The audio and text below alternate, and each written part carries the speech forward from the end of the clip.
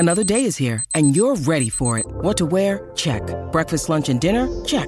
Planning for what's next and how to save for it? That's where Bank of America can help. For your financial to-dos, Bank of America has experts ready to help get you closer to your goals. Get started at one of our local financial centers or 24/7 in our mobile banking app. Find a location near you at bankofamerica.com/talktous. What would you like the power to do? Mobile banking requires downloading the app and is only available for select devices. Message and data rates may apply. Bank of America N.A., member FDIC.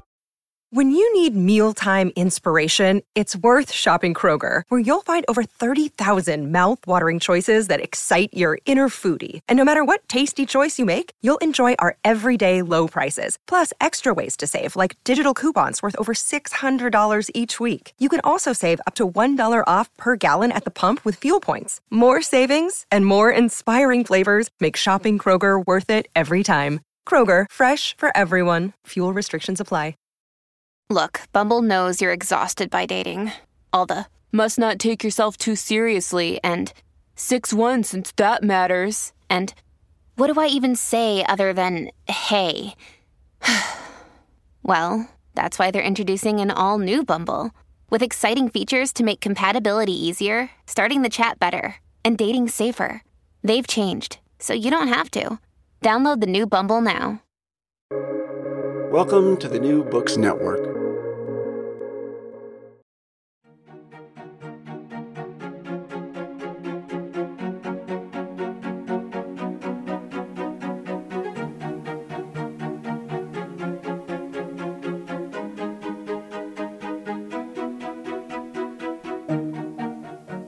Welcome to this installment of Witness to Yesterday, the podcast of the Champlain Society. My name is Greg Marchildon, and today we're going to talk to Stacey Barker and Krista Cook, who, along with Molly McCullough, wrote a book on the history of Canadian women in the two world wars of the 20th century.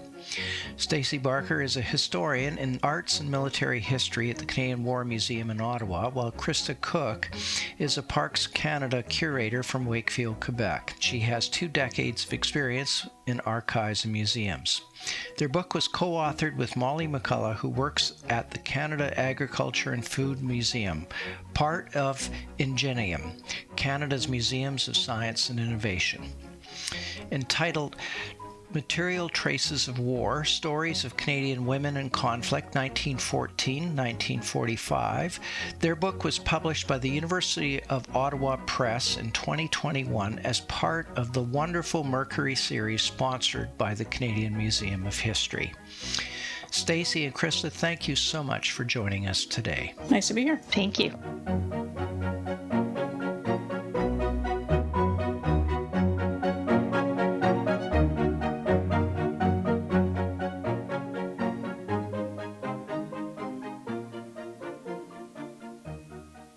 Now, I understand this book is the product of your development of the an exhibition or a series of exhibitions called World War Women, and it focuses on the lives of individual women in the world wars as told through artifacts, documents, and images. How does the book expand on the stories you originally told in these exhibitions? Well, books and exhibitions explore history in very different ways. There's a lot of research went into the World War Women exhibitions, going back many years. Multiple researchers dug into the collections of both the War Museum and the Canadian Museum of History to unearth objects and stories about women who faced war. Now, exhibitions are, of course, not books. They simply can't include everything. Text labels are pretty brief. Interpretation is at a very high level.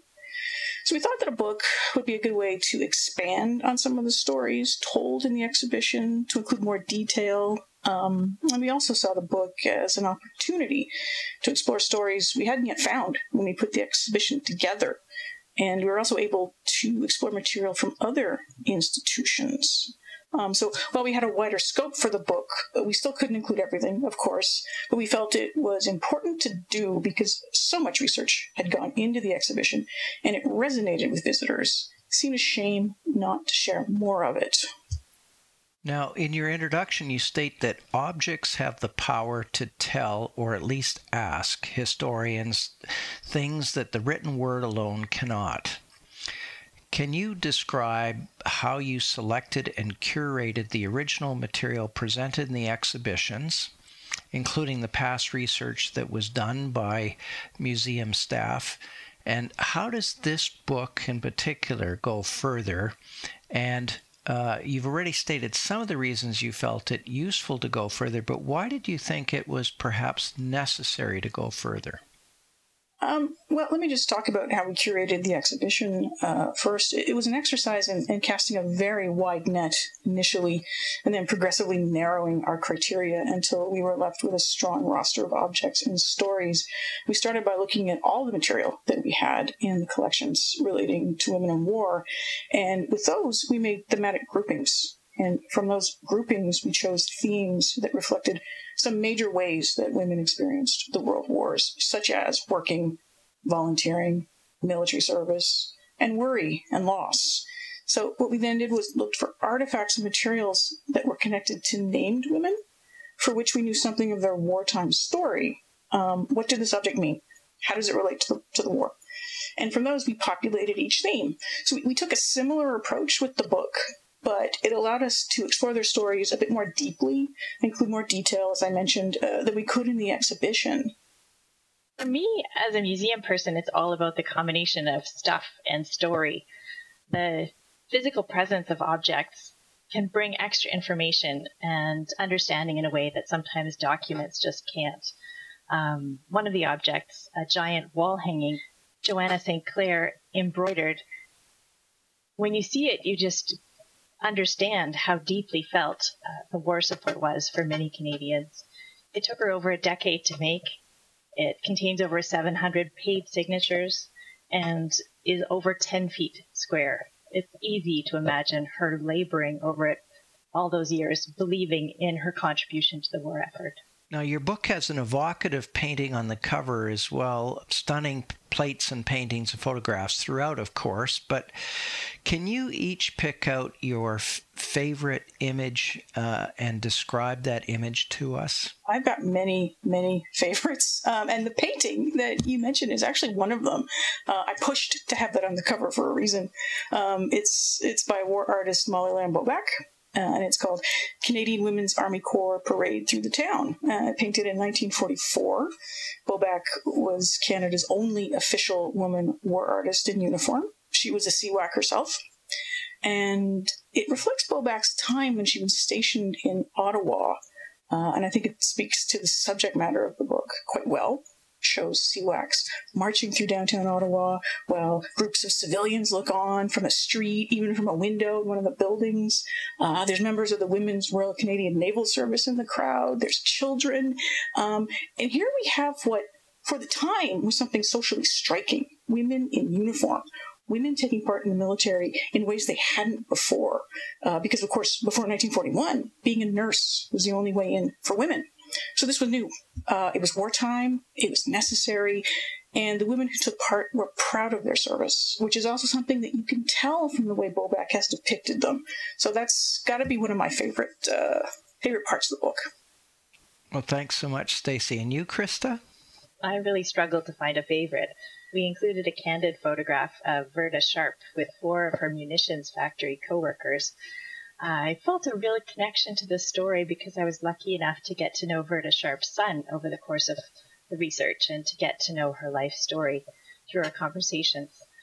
Sharp, who was a Black woman from Toronto, led a fascinating life. And when it comes to the Canadian home front, Black women are too often overlooked. So Sharp's is a really important story.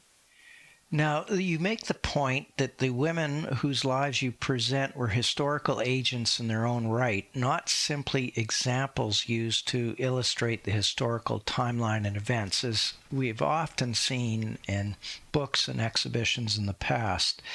So, can you explain what you mean by historical agents in their own right? We wanted to show that the women we talked about were actual people who faced historical circumstances out of their control in the world wars, but they nevertheless decided how they were going to navigate those circumstances within the framework that they were able to during their time period. We wanted to make sure that their agency was respected and they weren't simply portrayed as being helplessly born on the tides of history. One of the women whose stories I find particularly compelling was Alta Wilkinson, who took the death of her son Arthur, who died in 1944 in Normandy, and poured her grief into action. She coped with his death by helping to found the Remembrance Association of Silver-Cross Women of Canada, which was a group that provided mutual support to the wives and mothers of Canada's war dead and helped other women affected by war. She worked on multiple fronts, both privately and publicly, to make sure that her son's death and the deaths of other Canadian women's loved ones were not forgotten. Stacy, in Chapter 1 on Women in Military Service, you start with the stories of Blanche Lavallee and Edith Anderson Montour. Can you tell us a little bit about each of these individuals? Yeah, sure. These two women who came from very different backgrounds, they both chose nursing as a career path, and they both ended up serving in that capacity during the First World War. Blanche Lavallee was francophone. She was from Montreal. She was a recent graduate nurse when the war broke out.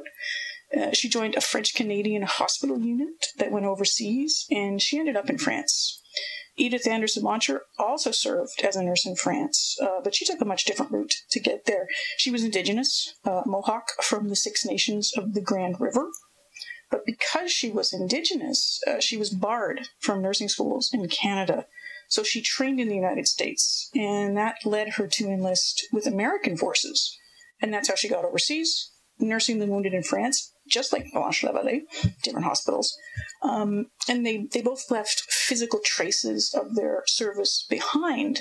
In the book, we use a beautiful portrait, a sketch portrait of Lavallee, done by war artist Richard Matthews, to get into her story and the story of First World War nurses. Edith Montour brought back trench art that we show in the book. This is something she acquired overseas. Beautiful decorated vases made from shell casings, important souvenirs of her wartime experience, still family heirlooms. They allow people today to understand more about her history, about the history of military nurses, and Indigenous experiences in wartime. And her family graciously lent those pieces of trench art to us and her mess kit for the exhibition, and also helped us to tell her story in the book. Chapter 2 covers women volunteers in the two world wars. Who was Connie Laidlaw, and exactly what was her story? Well, Connie was a young woman from the Toronto area who, like a lot of women, volunteered her time for the war effort. But Connie did it in a very particular way. In fact, her story contains one of the more unusual objects that we include in the book, Charlotte. She's a ventriloquist figure. And she was part of the act that Connie performed while entertaining troops on the home front. She was part of the Victory Entertainers Troupe. Now, you must remember that during the war, over 1 million Canadians were in uniform over the course of the war, and they had a lot of downtime when they were training. To help fill that, dozens of amateur variety groups popped up all around the country, entertain, put on shows, and this was one of them. Connie was one such entertainer, and she was only a teenager, remember. Charlotte, still around today in the collection of the Canadian War Museum, and we include her and Connie's wartime story in the book.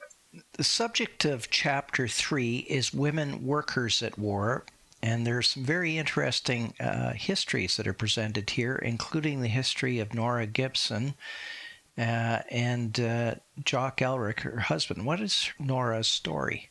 This is one of my favorites, and one that I, again, was lucky enough to deal with both Jock and Nora, who were alive at the beginning of our research process. So hearing their stories and having them share the lunchboxes with the museum was pretty special for me.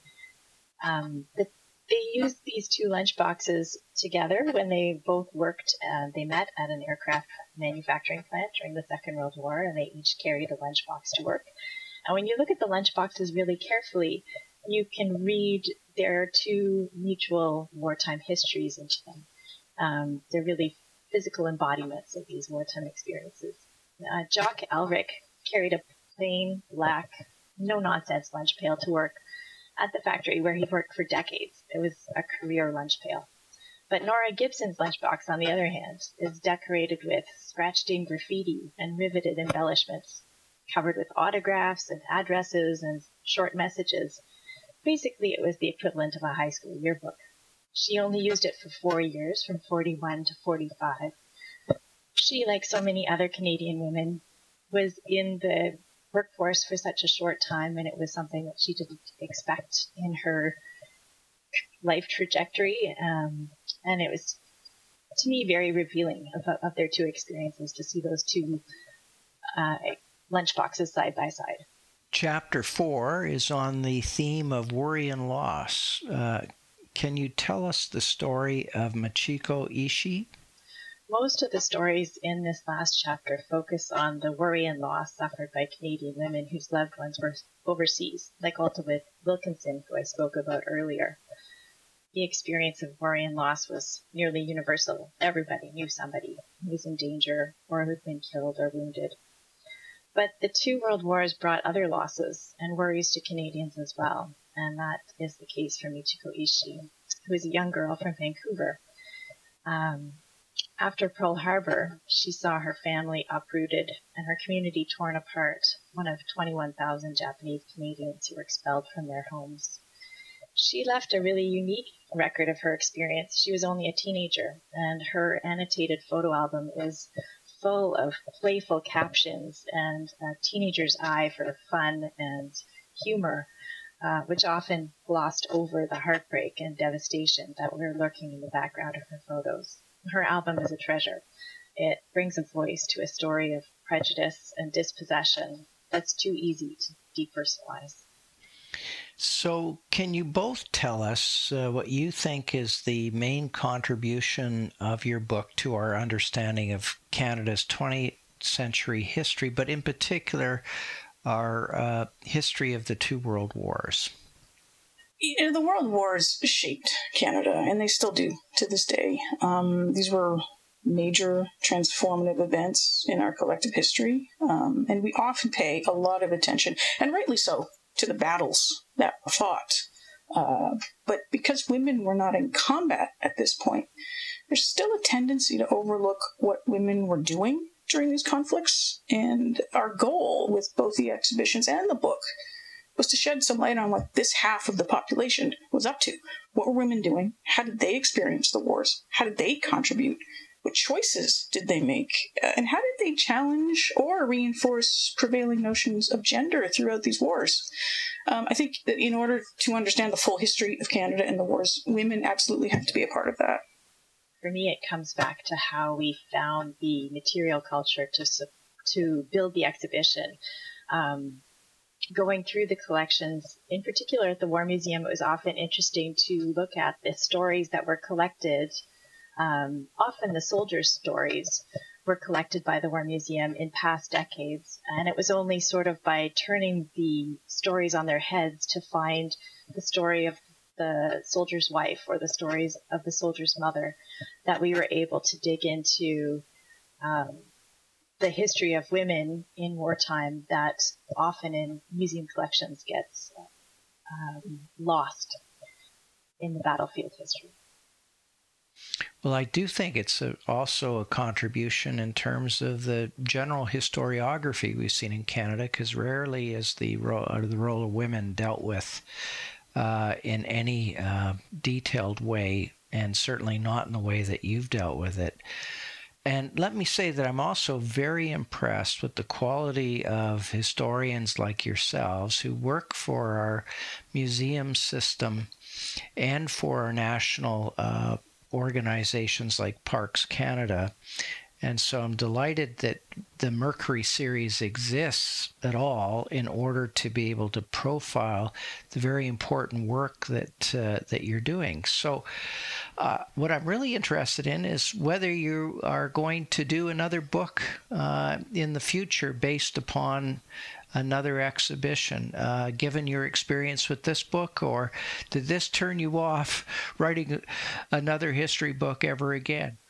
No, it didn't turn me off writing another book. I'm still thinking about what project to pursue next, but definitely would like to do another one. That's great. And how about you, Krista? I have been working on women in wartime since my undergrad, forever, and I'm having a bit of a hard time letting go of this topic, so I haven't been able to figure out what comes next, but I'm sure there's another book in there somewhere. Well, we could always use another book on women and military as well, so I'm sure there's room for more work of that type if you want, Krista. But both Stacy and Krista, I want to thank you so much for joining us today. Thank you. Thank you.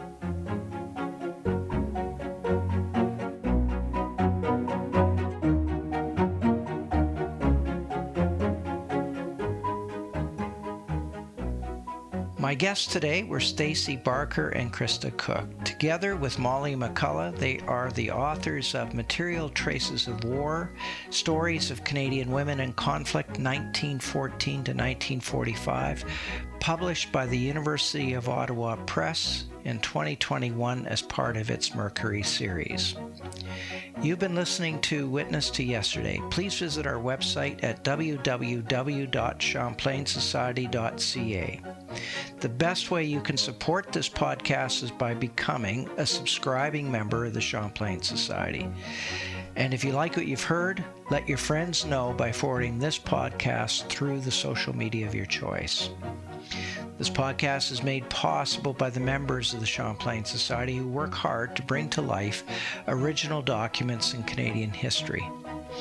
We want to thank the L.R. Wilson Institute of History at McMaster University, as well as a consortium of Canadian scholarly book publishers that includes the University of Toronto Press, UBC Press, McGill Queen's University Press, the University of Regina Press, and notably today, the University of Ottawa Press.